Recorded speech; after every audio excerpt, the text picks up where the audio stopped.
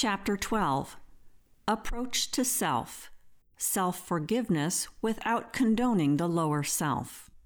Naturally, the nature of life is to be alive. Following so far? So then this must be true. Life cannot be non-life. Keeping up? Okay. So then, what's with our fear of death and the notion that life can suddenly become non-life? We unthinkingly take it for granted that the innate nature of life can suddenly turn into its opposite, non-life. But life can only be life. Everything created can only be what it is. It cannot be what it is not, even though on the surface it may appear temporarily to be otherwise. It's only in the dualistic state that prevails on planet Earth that we live with opposites inside of us. But this state is obviously quite limited compared to all of creation. When we embark on a spiritual path, we discover that all opposites are illusion. They are facets of the same oneness. We learn that on the unitive plane, all contradictions can be reconciled. So if there is a oneness, it applies to everything. That means that all opposites can be reconciled, and that regarding life, there can only be life. So death, then, must be an illusion. Whew. Here on this planet we call Earth, we are pretty much always focused on the stuff in front of our eyes. We don't focus so much on the level of origin, the source of it all. The way life works, life radiates outward from the source.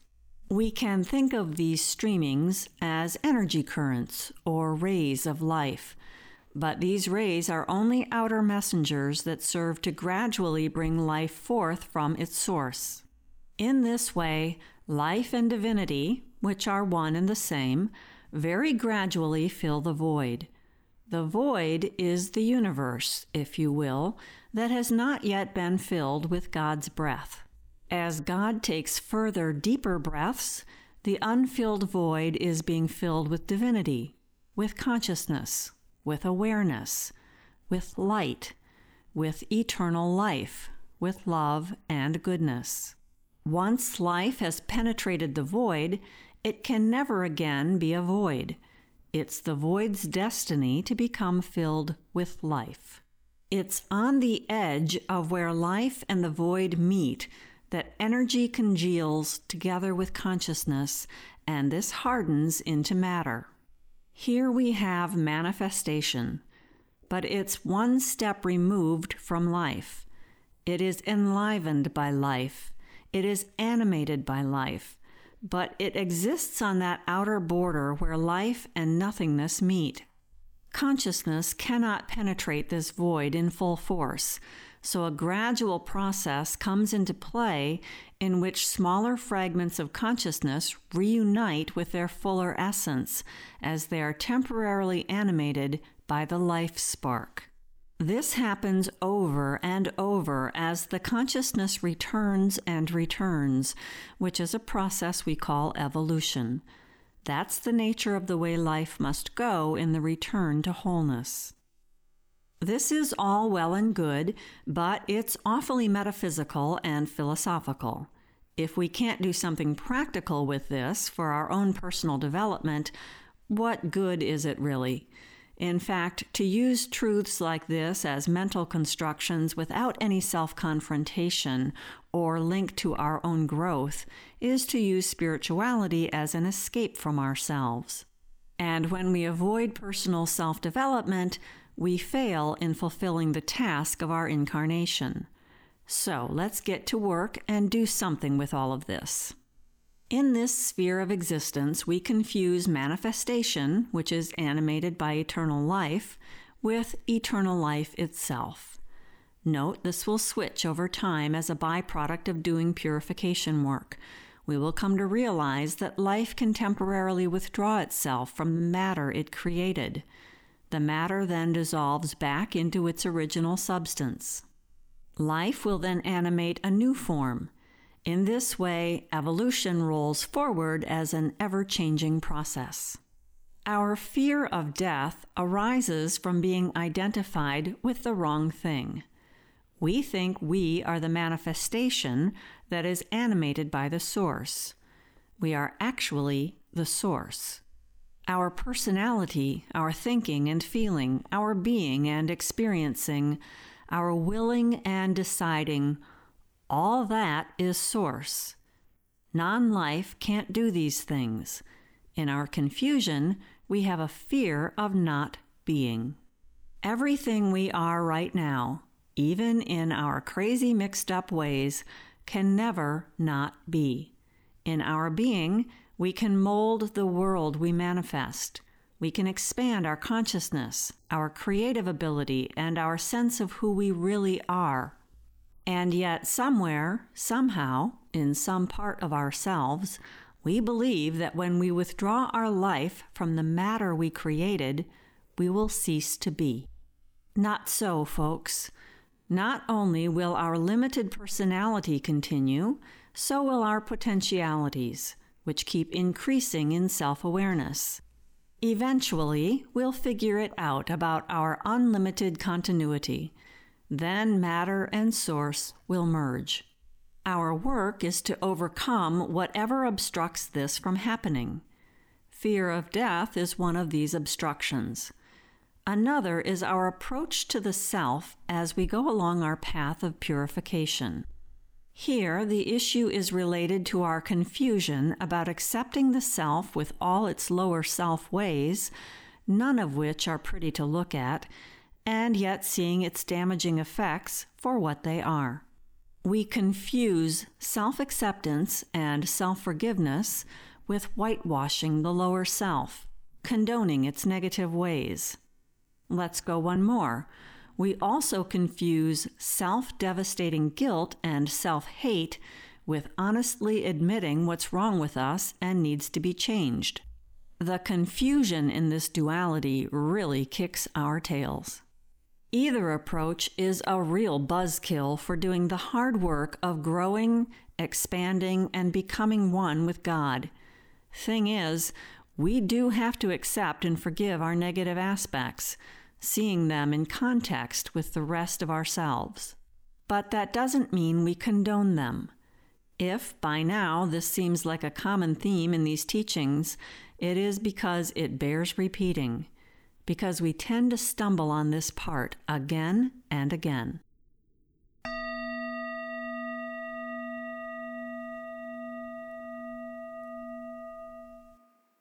Accepting and forgiving ourselves without condoning our negative aspects gets tangled up in our fear of death, or fear of non-life, in two apparently opposite ways. First, we tend to believe, either consciously or unconsciously, that one of the worst punishments is threat of extinction. We don't want to be snuffed out. When we don't forgive ourselves, it triggers this fear, bringing this threat and our fear of death front and center.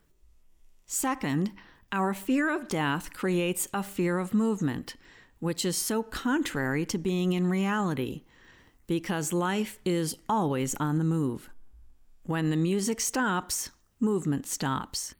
But it seems to us that time is forever marching on, and so life appears to be a constant movement in the direction of dying. Change, then, seems to be the thing that accelerates the process of dying. If that's the case, then being immobile should stop time, right? Herein lies a major explanation for why we resist and distrust change, and therefore growth. This illusion that we can stop time by stopping movement is so primitive it borders on superstitious. Yet we each hold on to rather absurd misconceptions such as this in deeply buried levels of immature reasoning. We're almost ferocious in the way we hold on to them, letting them govern our lives. When our mature mind becomes aware of this, we are at first unable to even comprehend that thoughts like this are rolling around inside us. and running the show. The final gotcha here is that remaining stagnant is the thing that courts the death of earth things. It encourages the will of the life force, that animating consciousness, to withdraw and start over. It is our commitment to changing and bringing forward our divine potential that leads us out of duality. When two opposites fuse into a unity, then we can become charitable with ourselves, facing our lower selves with mercy and love. We can do so openly, without whitewashing or explaining away our still dirty spots. We won't need to shift blame onto others, and yet we won't get buried in self-hate. We will come to see not that this is a possibility, but that this is a necessity. On the unitive plane, opposites don't just put up with each other, they need each other. One side is unthinkable without the other, so we will aspire to bringing out both sides to be able to live in balance. It is by embracing an utter commitment to moving and changing that we experience ourselves as beings who must continue to be.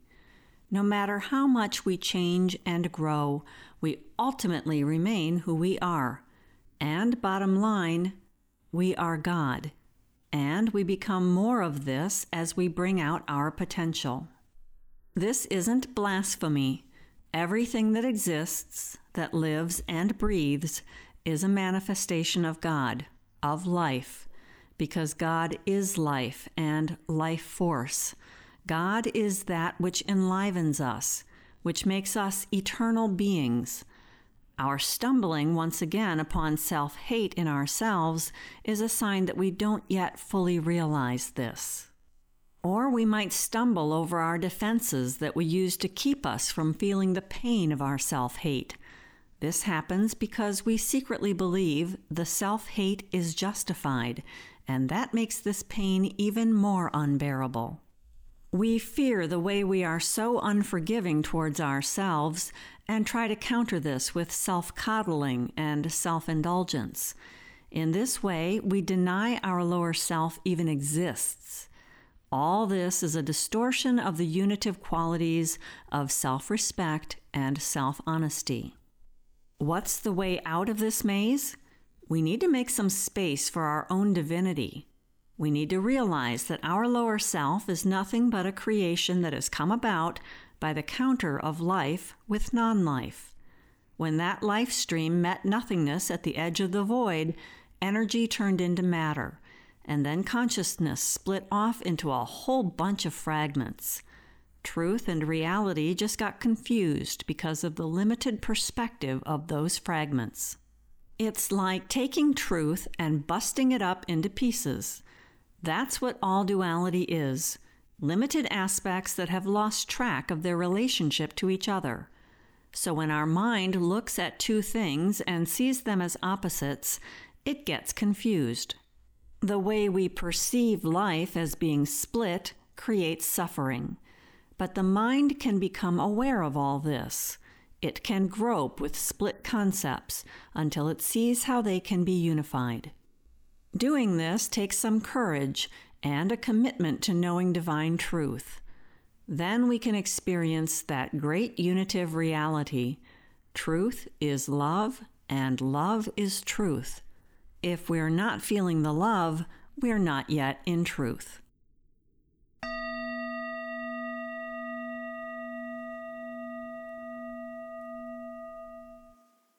If we commit ourselves to knowing divine truth, we will increasingly experience life as being the be-all and end-all that it is.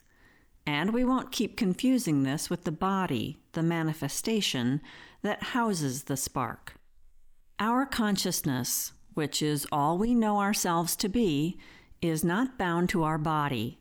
And yet, particles of our consciousness will remain in every cell, in every molecule, in every atom of the matter that our consciousness created.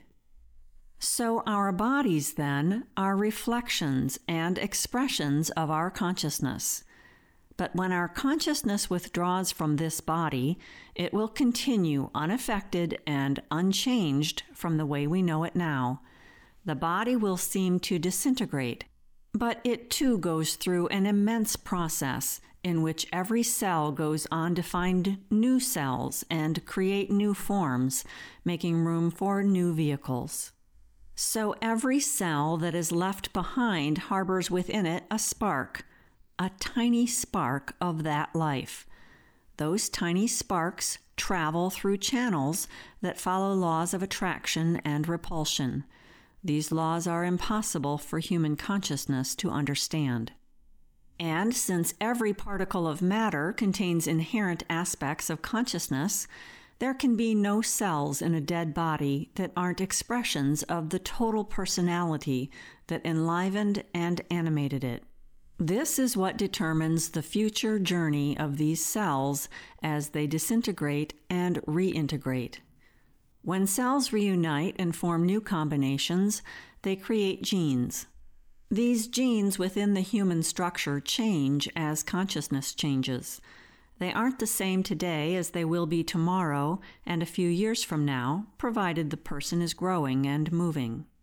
So you may be wondering, what on earth does any of this have to do with learning self-forgiveness on the one hand and self-confrontation on the other? Great question.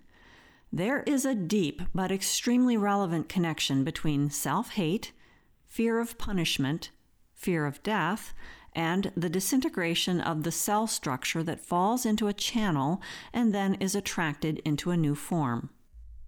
It's like this. Our thoughts are creations that have their own cell structure and their own matter, but it is of a destiny that is invisible to us. If we are living in a split-off reality, we are going to need to hate ourselves if we want to face the truth about our lower selves. Either that, or we're going to have to deny the truth about our lower selves in order to not hate ourselves and fear our dying, our not existing. This drops us into a channel that keeps chunking out these invisible thought forms in an ever-repeating pattern of confusion and suffering, confusion and suffering. But how about we take an entirely new approach to ourselves? Well, entirely new and yet not so new.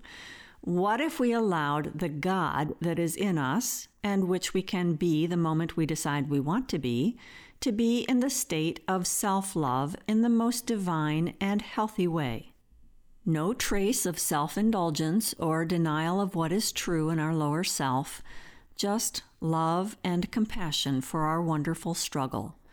Just respect for our wonderful honesty, even if what we're looking at is our dishonesty. What if we choose other thoughts than the current patterns we take for granted? Our habitual peace-nabbing thoughts are our worst enemy, yet we let them stay. What if we got a little distance from them and stopped animating them with self-hate, distrust, and hopelessness? Facing our lower self means we deserve some mercy here, some forgiveness. And how about some of that love we've been praying for millennia? We've been asking a God who lives outside ourselves to give us this. Please be kind and merciful and loving to us. What if we just stopped withholding this from ourselves?